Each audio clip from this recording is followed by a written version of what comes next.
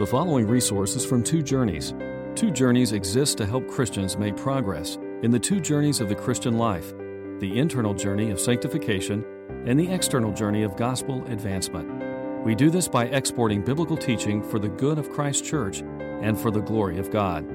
Please visit twojourneys.org for more resources.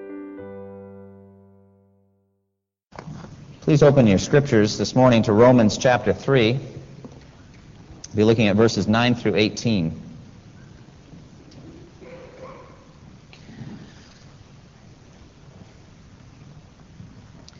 Paul is completing his work of laying out before every single person on the face of the earth their need for grace in Christ. And if I were to lead any searcher, anybody who's thinking about Christianity but struggling with the issue of whether they are sinful or whether they really need this grace, if I were to lead them anywhere, it would be to the verses we're going to look at today.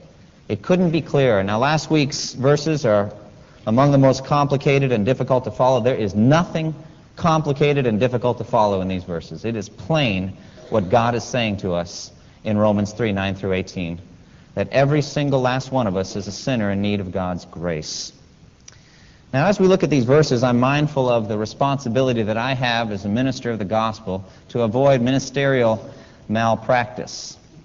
Now, we live in the city of medicine, and many of you are even involved in that, and you know the danger of malpractice. Malpractice occurs when a physician fails to give the treatment that he or she knows is needed, or through negligence, or through a variety of things, that the patient dies or is not healed when they could have been. And as I think about these passages, and this scripture in particular, I think about the incredible temptation to sugarcoat the truth. Kind of make it palatable, make it comfortable, make it easy to read. But in order to do that, I kind of have to rewrite the verses I'm going to preach on today. Because there's nothing comfortable about this doctrine. There's nothing comfortable about total depravity. But I'm mindful of the fact that someday I'm going to have to present this sermon to Jesus Christ. I'm going to have to give it to him and say, was I faithful to these verses? And furthermore, I believe that all Scripture is useful for our healing, for our transformation, and perhaps none more than this because it tells us the truth. Now imagine, if you would, a doctor who is tired. It's the end of the day. It was Friday maybe, looking forward to a long weekend. And he had one more case, and he got the report on that case and looked through it, and there was no question about it. The report on the woman he was about to see was dire. The report came back, and she had cancer. And she was going to need the most extensive chemotherapy, the full treatment. He also knew that this woman tended to be emotional, tended to shriek and scream and get upset at things. He just happened to know this about her, and she was sitting out there in his room waiting for him. And he's saying, oh, no, no, no. Why do I have to bring this message? So he goes in there and he says, in his heart, he says, I'm just not going to do it. I'm just not going to do it. I've seen this scene too many times. It's been played too many times. I'm not going to do it. And so he comes in there and she says, Doctor, tell me, what's the matter with me? Why have I been in such pain? Why am I feeling the way I'm feeling? Why am I lacking energy? What's going on? And he says, the problem is you're not getting enough vitamins in your diet. You're basically healthy. But you need some more vitamins in your diet. You need some more variety, some more green vegetables, some more exercise. Give it 6 months. It's going to take a while, but give it 6 months and you'll be fine. Come back and see me in 6 months. What would you think of a doctor like that? Well, I know what a malpractice board would think about a doctor like that. The person didn't tell the truth. Now let's look at it spiritually. Did Jesus ever do that? Did he ever look at you and say, you're basically all right? You just need a few life adjustments, and then you'll be fine. Did the Apostle Paul do that? I don't think so. But there is a category of minister that will do that. Jeremiah described it in Jeremiah 6, verse 13 and 14. This is what he said. Prophets and priests alike all practice deceit. They dress the wound of my people lightly. They dress the wound of my people lightly. That means they put a Band-Aid on cancer. And putting a Band-Aid on cancer does nothing. Actually hastens death because then the person doesn't seek the treatment they really need. They dress the wound of my people lightly. Peace, peace, they say, when there is no peace. But there is peace, brothers and sisters. There is peace. The peace is available through faith in Jesus Christ. But it's not available unless you believe the message that I'm about to preach, namely that you need it. That you need it. Listen to these words from the Apostle Paul. What shall we conclude then? Are we any better? Not at all. For we have already made the charge that Jews and Gentiles alike are all under sin. As it is written, there is no one righteous, not even one. There is no one who understands, no one who seeks God. That all have turned away. They have together become worthless. There is no one who does good, not even one. Their throats are open graves. Their tongues practice deceit. The poison of vipers is on their lips. Their mouths are full of cursing and bitterness. Their feet are swift to shed blood. Ruin and misery mark their ways, and the way of peace they do not know. There is no fear of God before their eyes. Paul concludes his case with a couple of questions. What shall we conclude then, as we've been through Romans 1 and Romans 2, and now we're into Romans 3, what shall we conclude then? What have we found? And then he asks another question. Are we any better? Now, who's the we he's talking about here? We Jews, perhaps? Paul's a Jew. Maybe he's thinking about himself as a Jew. We Christians, is he saying that? Are we Christians any better? We apostles? I don't really know, but I know this. We includes Paul. And Paul knows what he's about to say. Don't you hate a self-righteous preacher who's not under his own message? But Paul saw that he was under his own message. I'm a sinner like I'm about to describe to you. This is me. It's true of me too. I don't really need to decide who the we is, because the answer already is no. Regardless of who the we is, the answer is no, we are not any better. There's no we that's any better.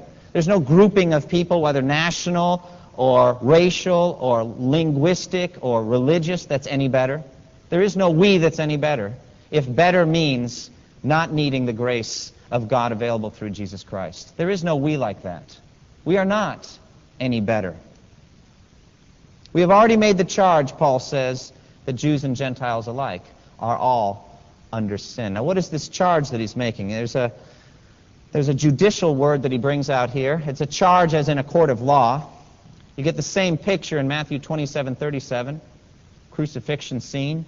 And it says, above Jesus' head, they placed the written charge against him. And this was the common manner in crucifixion. They would write the charge out and put it over the head so that passers-by could see why this man was on the cross. Now, what could they put for Jesus other than this man this is the King of the Jews? Because he had done no sin, committed no evil, nor was any deceit found in his mouth. But what charge is Paul putting over our head? Under sin, he says.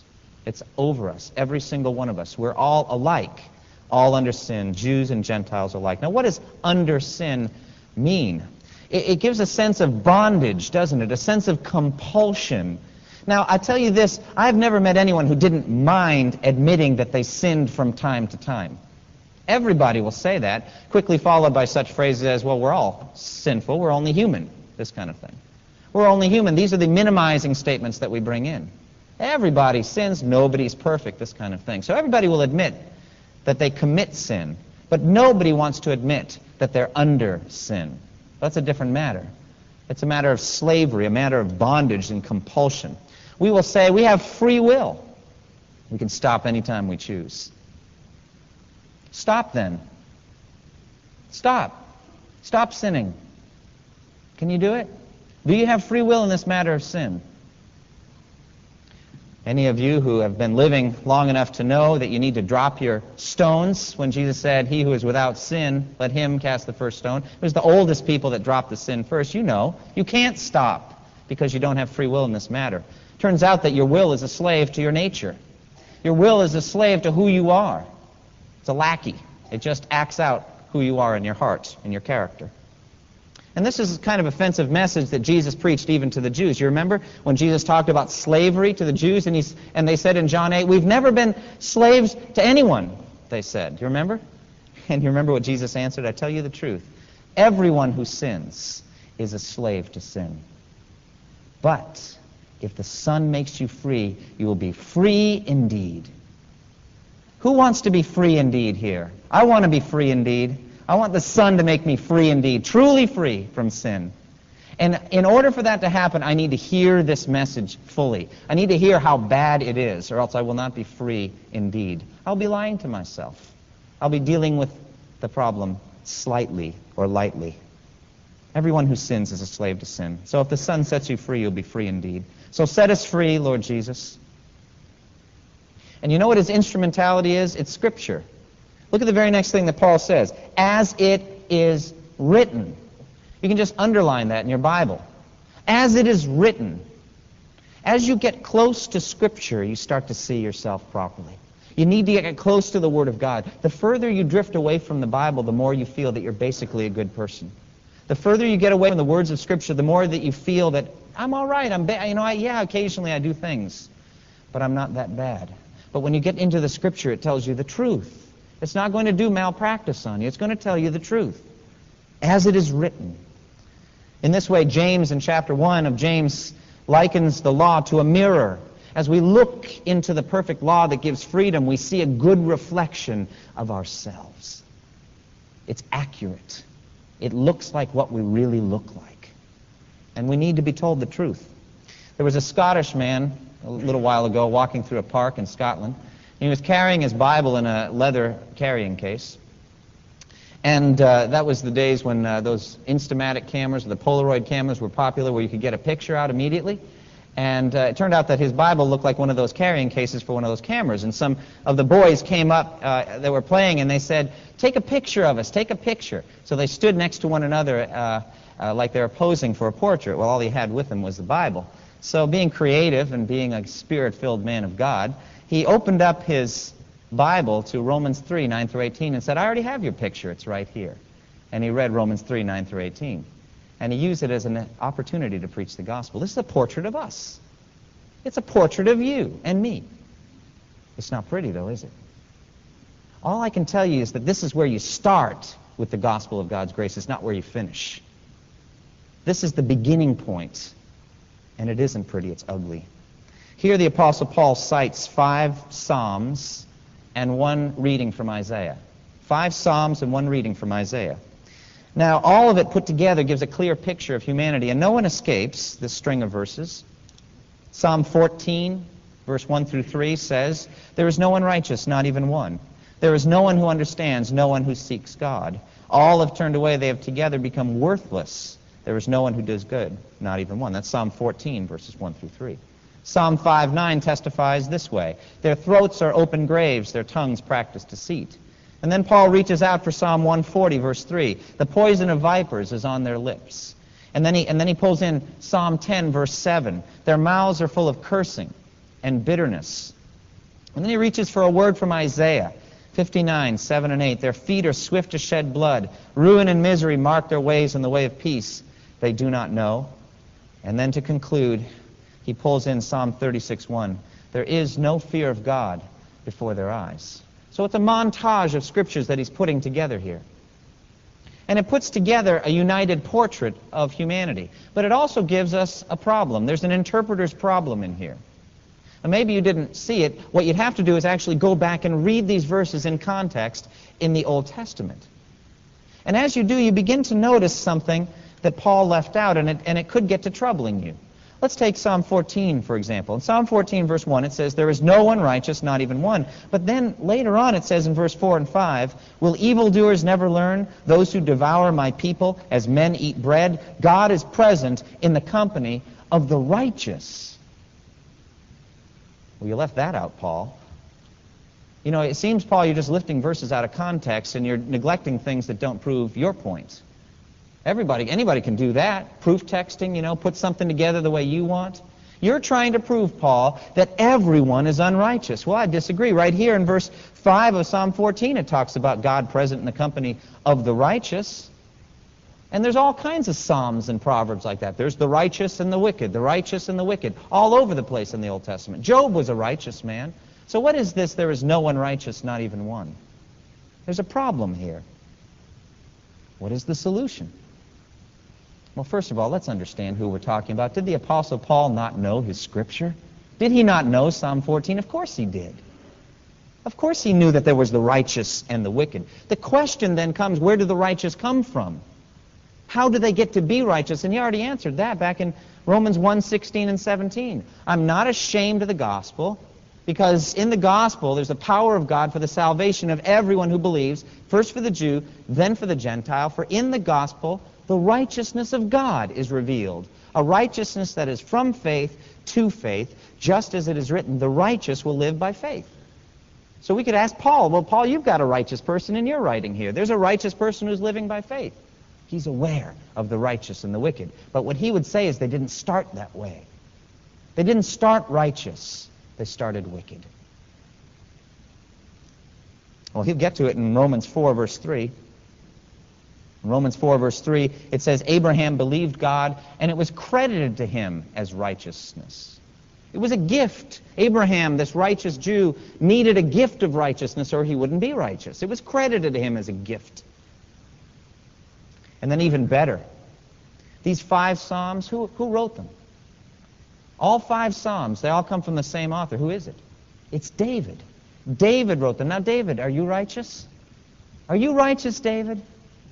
Well, it depends what you mean. It depends what you mean. For Psalm 32 says this, Blessed is the man whose transgressions are forgiven, whose sins are covered. Blessed is the man whose sin the Lord does not count against him, and in whose spirit is no deceit. David's talking about a blessedness that comes as a gift, the forgiveness of sins. And it comes to the man and to the woman in whose spirit is no trickery, no deceit. Well, what are you going to deceive yourself about? That you don't need this grace, that you don't need this forgiveness, that you don't need the gift of righteousness. And then at the end of Psalm 32, he says, Rejoice in the Lord and be glad, you righteous. Sing, all you who are upright in heart. See, he's got the righteous right there in Psalm 32. They didn't start that way, though, did they? The beginning of the psalm, they're looking for forgiveness from sin. By the end of the psalm, they're righteous. Is there a contradiction here? Not at all. Not at all, because there is a righteousness available. It's just not available naturally. You're not going to find it by looking within. The answer isn't there. It comes as a gift. Problem resolved.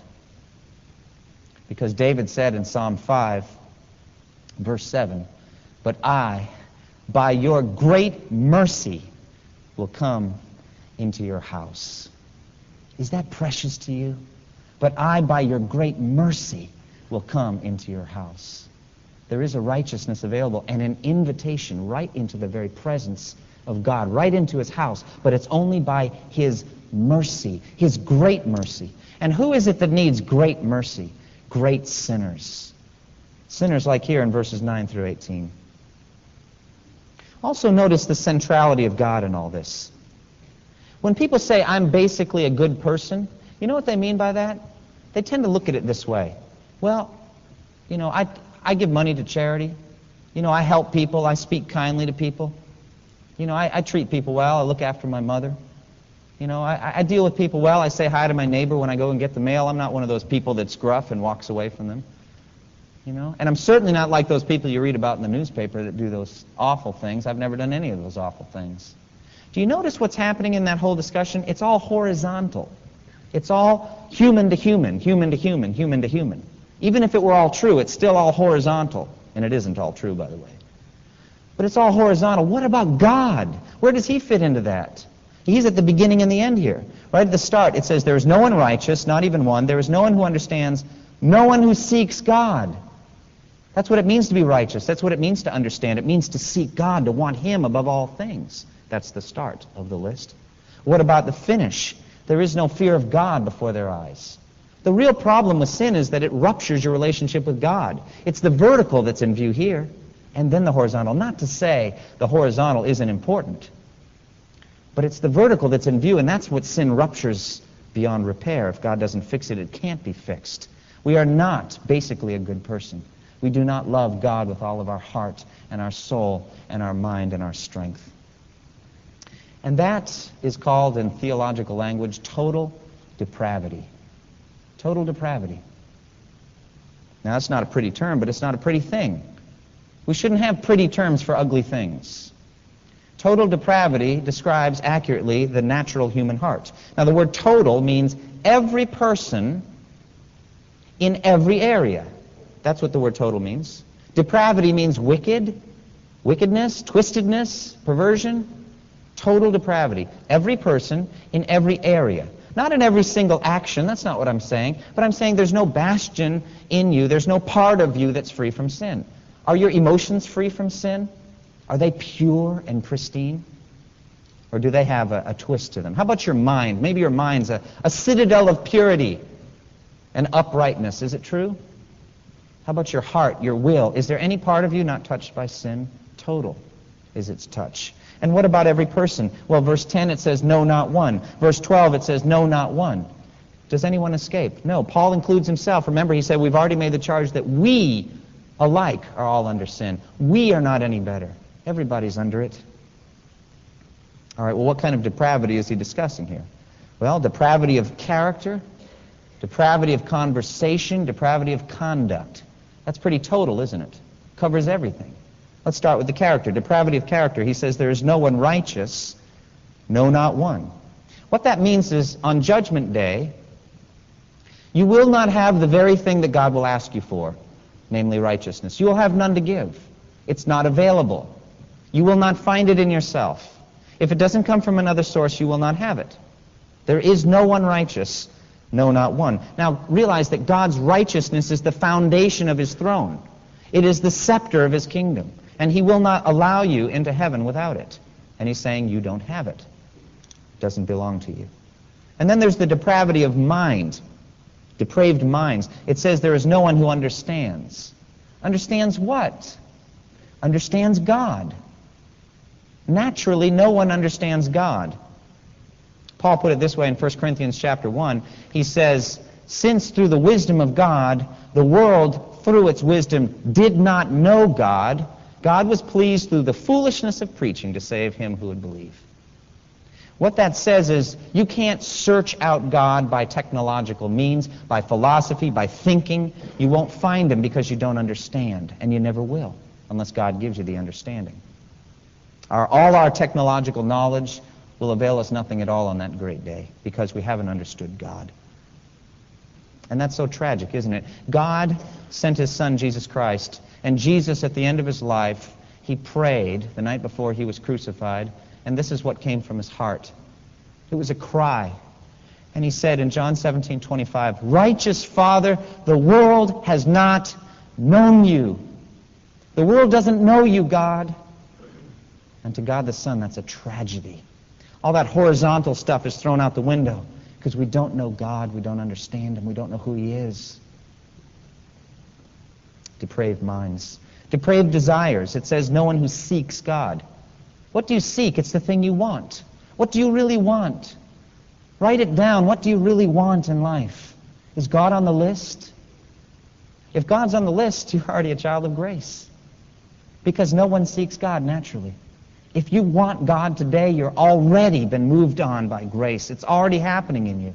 Because naturally you don't want God. You don't want anything to do with God. No one seeks God. Do you understand how important this is theologically? Do you understand how important this statement is? No one seeks God naturally? Well, I'll show you. Jeremiah 29:13 says, you will seek me and find me when you look for me with all your heart. But Jeremiah, no one's looking. No one's looking. Okay? Isaiah 55:6, what a great chapter. Seek the Lord while he may be found. But Isaiah, no one is seeking. They're not looking. No one. No, not one. It's very important. Well, what are they seeking? They're seeking something else. It isn't God that they're seeking. Philippians 3:19 says their God is their stomach and their glory is in their shame. What does it mean that your God is your stomach? It means your earthly appetites. You're seeking something here on earth. That's what you're seeking, something earthbound. Or you're seeking an idol, some false construction of your own imagination. That's what you're seeking. But it isn't God. Depraved desires. Also a depraved response to God. When God confronts you through his prophet, through his word, when God confronts you, you turn away. Verse 12, all have turned away. All have turned away. The word is usually used of an army which comes and is confronted with a greater army and turns in terror and runs from the field. It means to avoid at all costs, like you would if you were walking along and saw a viper on the road. You would turn and avoid at all costs. That's what the word means in the Greek. And what it means is we do that with God. When we're confronted with God, we avoid at all costs. We don't want to hear. We don't want to know. We avoid God at all costs. That's our natural habitat. And because of that, we have depraved value. They have together become worthless. Worthless. Now, misery loves company. They do it together. They do it all together. And together they become worthless. What does worthless mean? That kind of hurts a little bit. I've always thought of myself as worth a lot. Well, I know that we're worth a lot. We're created in the image of God. God sent His Son to die on the cross for us. The precious blood of Christ is what redeemed us. But this verse still says worthless. We need to understand what that means. There's a picture in Jeremiah's ministry. God commanded Jeremiah, go buy a brand new linen belt, a clean white linen belt. And I want you to take that belt and use it to hold your tunic in, use it for a while, and then after he had used it for a while, he commanded him to take off the linen belt and go down by the river and dig a hole near the river in the mud and put the linen belt down there and cover it up and leave it there for a while. Now, when I was getting ready to preach, I prepare my sermons in advance so I can do these kind of things. I was thinking of doing it with a necktie and wearing the necktie today. What would it look like? A necktie dug in the ground and filled in with dirt for 4 or 5 weeks. Well, that's about what the linen belt looked like when Jeremiah was commanded to dig it up. And this is what God says about that linen belt. These wicked people who refuse to listen to my words, who follow the stubbornness of their hearts and go after other gods to serve and worship them, will be like this belt, completely useless. What are you going to use a belt like that for? Falling apart, rotten, and muddy. That's what I think of when I think of this word worthless. Now remember, we don't stay there, but this is where we start. God created us for a purpose, and every day we turn away from that purpose. Depraved actions also. Verse 12, there is no one who does good, not even one. Now wait a minute, Paul. I do good things all the time. I do them all the time. You reach in your pocket and you bring out your baubles with your muddy hands and you say, see, look, here's all my good things. Hold on to them for Judgment Day and produce them then. Use them for your sin to explain yourself to God. Will He accept them? Will they be valuable and precious to Him on that day? There is no one who does good, no, not one. It's a shocking assessment to people who help old ladies across the street and give to UNICEF and other things. It's a shocking assessment. There's no one who does good, not even one. There was a time in Jesus' ministry when someone came up to Him and said, good teacher, what good thing must I do to get eternal life? That's the double good question. Good teacher and good thing.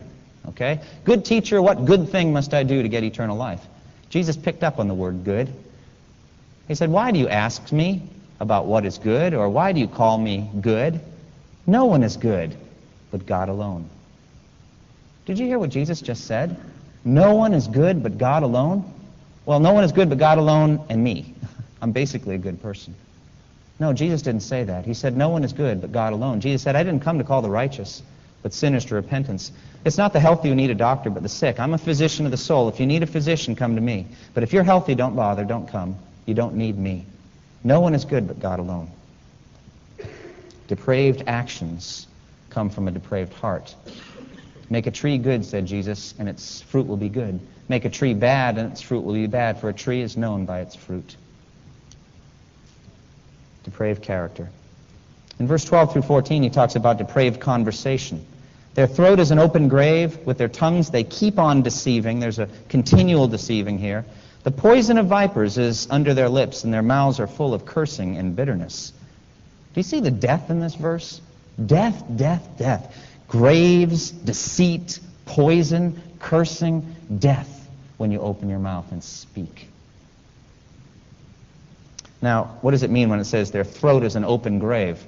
Well, what would it be like in Palestine if you buried Lazarus and came back 4 days later, but you never did close up the tomb? It's just been open the whole time. What a stench would come. Their throat is an open grave, says Paul. What comes out of there? It isn't good. And deceit and poison is under their lips, is the literal translation. The poison of vipers is under the lips. What this is talking about is that secret damage that the lips do. Gossip, slander, character assassination, the secret things. And then the picture is of a vile serpent. Can you tame a serpent? There's a story recently of a boy who saw a baby rattlesnake just coming out of an egg, and he figured he'd take it home for a pet. Now, of course, the full-grown rattlesnake you don't want to mess with, but maybe if you take it home just out of the egg and treat it real nice, feed it well, care for it, it can be a good pet. And so he did, and he cared for it and took care of it, and I don't know what he did. I don't want to know what he did with that snake, but I know this. At one point he came to the cage and it had escaped. By this point it was much larger, and he looked around for it, and he heard the faint rattling, and it's behind the couch, and he reached down to get it. What do you think happened when he reached down to get it? Well, it bit him. Oh, I know what it was. It didn't recognize that it was his hand. If it had only known it was the hand of the one who'd cared for it all that time. You can't tame a snake. You can't change its basic nature. James 3:8, no man can tame the tongue. It is a restless evil full of deadly poison. That's the tongue. Would you like to have a transcript of everything you've said in the last month? Just to sit and read it. Just look at the things you've said. Bring out a highlighter and highlight the things that glorified God and those things that didn't tend toward God's glory. It's hard to tame the tongue, isn't it? So there's that deceit, the poison under the lips, and then there's cursing and bitterness, which is the open attack, the verbal barrage, open hatred, the full guns blazing. So you've got the secret approach, gossip and slander, then you've got the open attack. You know, and we all do this. It's so tragic. Because that's not what the tongue is for. The tongue is for praising God, and instead we curse. And therefore the tongue becomes a major source of our judgment. Jesus says, I tell you that men will have to give an account on Judgment Day for every careless word that they have spoken. For by your words you will be acquitted, and by your words you will be condemned. The tongue. Depravity of conversation, and finally depravity of conduct. Verse 15 through 17. Their feet are swift to shed blood. Ruin and misery mark their ways, and the way of peace they do not know. Now, feet traveling on a path relates to lifestyle. It's your everyday life, how you carry yourself, your conduct, the journey you travel. What are your feet doing? Christianity early on was called the way, probably after Jesus saying, I am the way and the truth and the life, etc. And so there's a journey marked before, but what journey are you traveling naturally? Where are you heading? And it says here, the feet are eager and zealous to kill. Ah, now here I've got you, Paul. I've never killed anybody. I've never killed anybody. Now, I have two answers to that. First of all, why haven't you killed anybody? Is it because you never wanted to? And if you did want to, what stopped you? Well, there's this little thing called the law and police and electric chairs, prison, those kinds of things. Why is it when all those things are removed in a time of anarchy, murder goes right up? It's because people finally have a chance to do the thing they've wanted to do all along. Then you say, I'm not like that. Okay, well, Jesus dealt with that in the Sermon on the Mount. What is the root of murder? Anger. And he says that anger itself is enough to condemn someone. Feet are swift to shed blood. And then it says, ruin and misery mark their ways. The word ruin means shattering. Like if you can imagine a beautiful piece of pottery, like a Chinese vase. Okay, it's not a vase, it's a vase. Very valuable. And you take that and you throw it down on a marble floor. Shattered. That's what this word means. Their ruin and misery, shattering and misery is characteristic of their ways. It's a shattered life. Do you see what sin does to a life? What does sin do to a life? It shatters it. Sin is your biggest enemy. It shatters your life. And it says misery marks the way. Ask somebody who's strung out on dope, are you happy? Do you enjoy your life? No, my life is miserable. It hurts, and I'd give anything to come out of it. Ruin and misery marks their ways, and the way of peace they do not know. Peace is totally foreign to them. The wicked, says Isaiah in Isaiah 57, are like tossing sea which cannot rest, whose waves cast up mire and mud. There is no peace, says my God, for the wicked. They don't know how to have peace with themselves. They don't know how to have peace with their neighbors, and they certainly don't know how to have peace with God. And the root of the whole thing, there is no fear of God before their eyes. Verse 18. No fear of consequences. No judgment day. They don't think about it. That's a picture of total depravity. Depravity in character, depravity in conversation, depravity in conduct, total.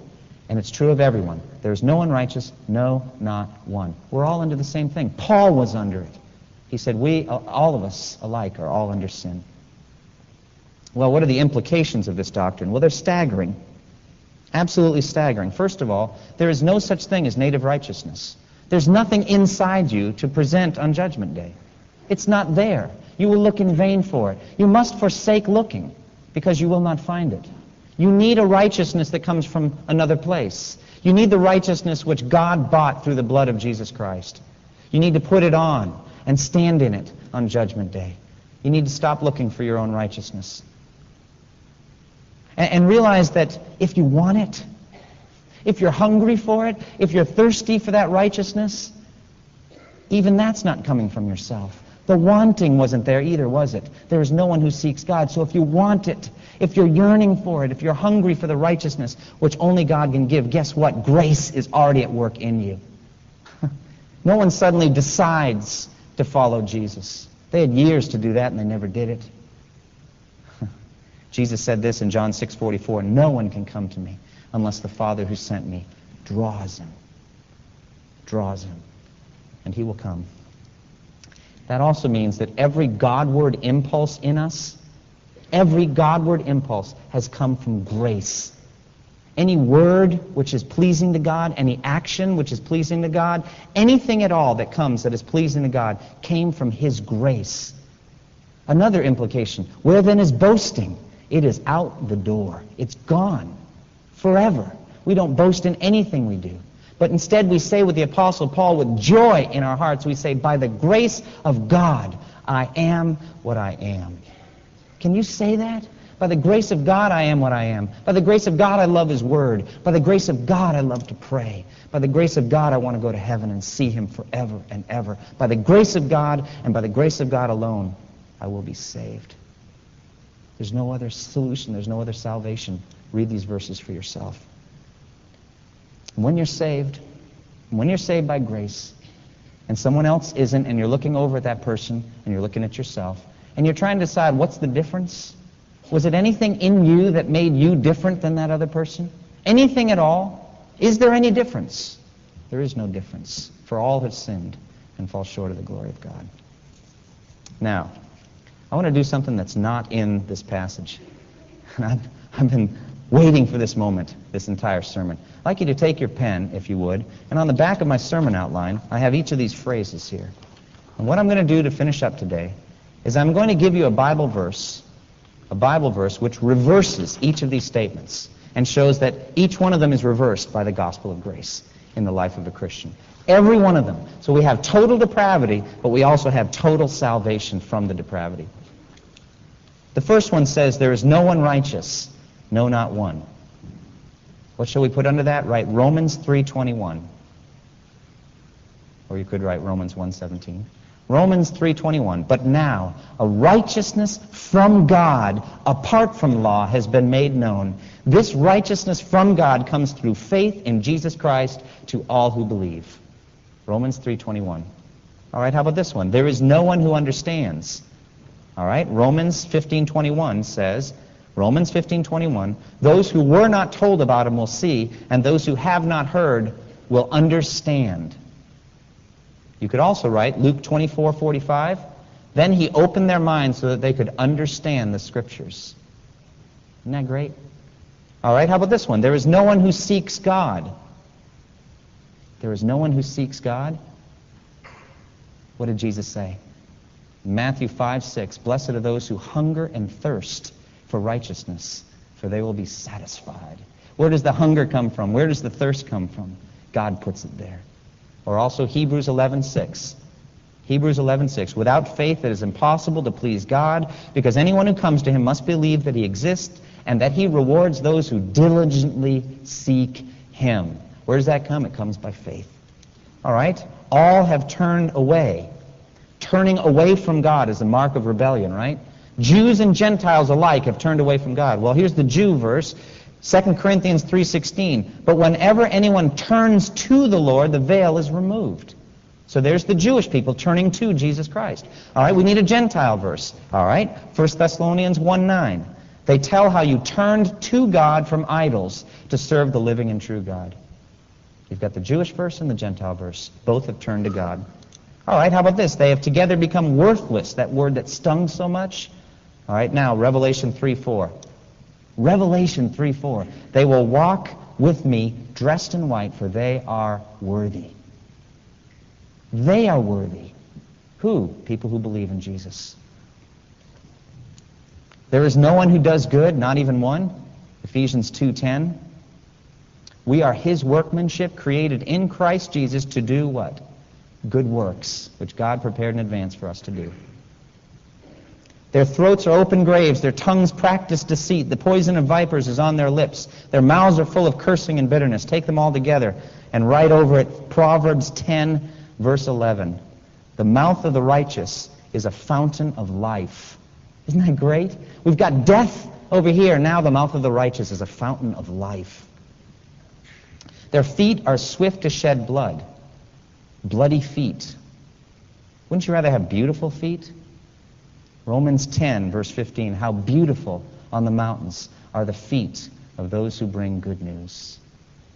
Those are gospel proclaimers. All of a sudden, instead of going to kill, you're going to bring eternal life. Shattering and misery mark their ways. The brokenness of sin. What does Jesus say? Luke 4:18. The Lord has sent me to bind up the brokenhearted. Can Jesus do that? Can he take all those broken pieces and put them back together? The Lord has sent me to do it. I can bind up the brokenhearted. Luke 4:18. The way of peace they do not know. They don't know the way. They don't know the way. John 14:3. You know the way. You know the way to where I'm going. John 14:4 and 6. 14:4, I was wrong. You know the way to the place where I am going. I am the way and the truth and the life. No one comes to the Father except through me. You do know the way, and his name is Jesus Christ. And then finally, there is no fear of God before their eyes. 2 Corinthians 7, verse 1. It says that Christians are perfecting holiness in the fear of God. Perfecting holiness in the fear of God. Do you see the total reversal of our total depravity? All of it available through faith in Jesus Christ. Let's close in prayer. Thank you for listening to this resource from twojourneys.org. Feel free to use and share this content to spread the knowledge of God and build his kingdom. Only we ask that you do so for non-commercial purposes and in accordance with the copyright policy found at twojourneys.org. Two Journeys exists to help Christians make progress in the two journeys of the Christian life, the internal journey of sanctification and the external journey of gospel advancement. We do this by exporting biblical teaching for the good of Christ's church and for the glory of God.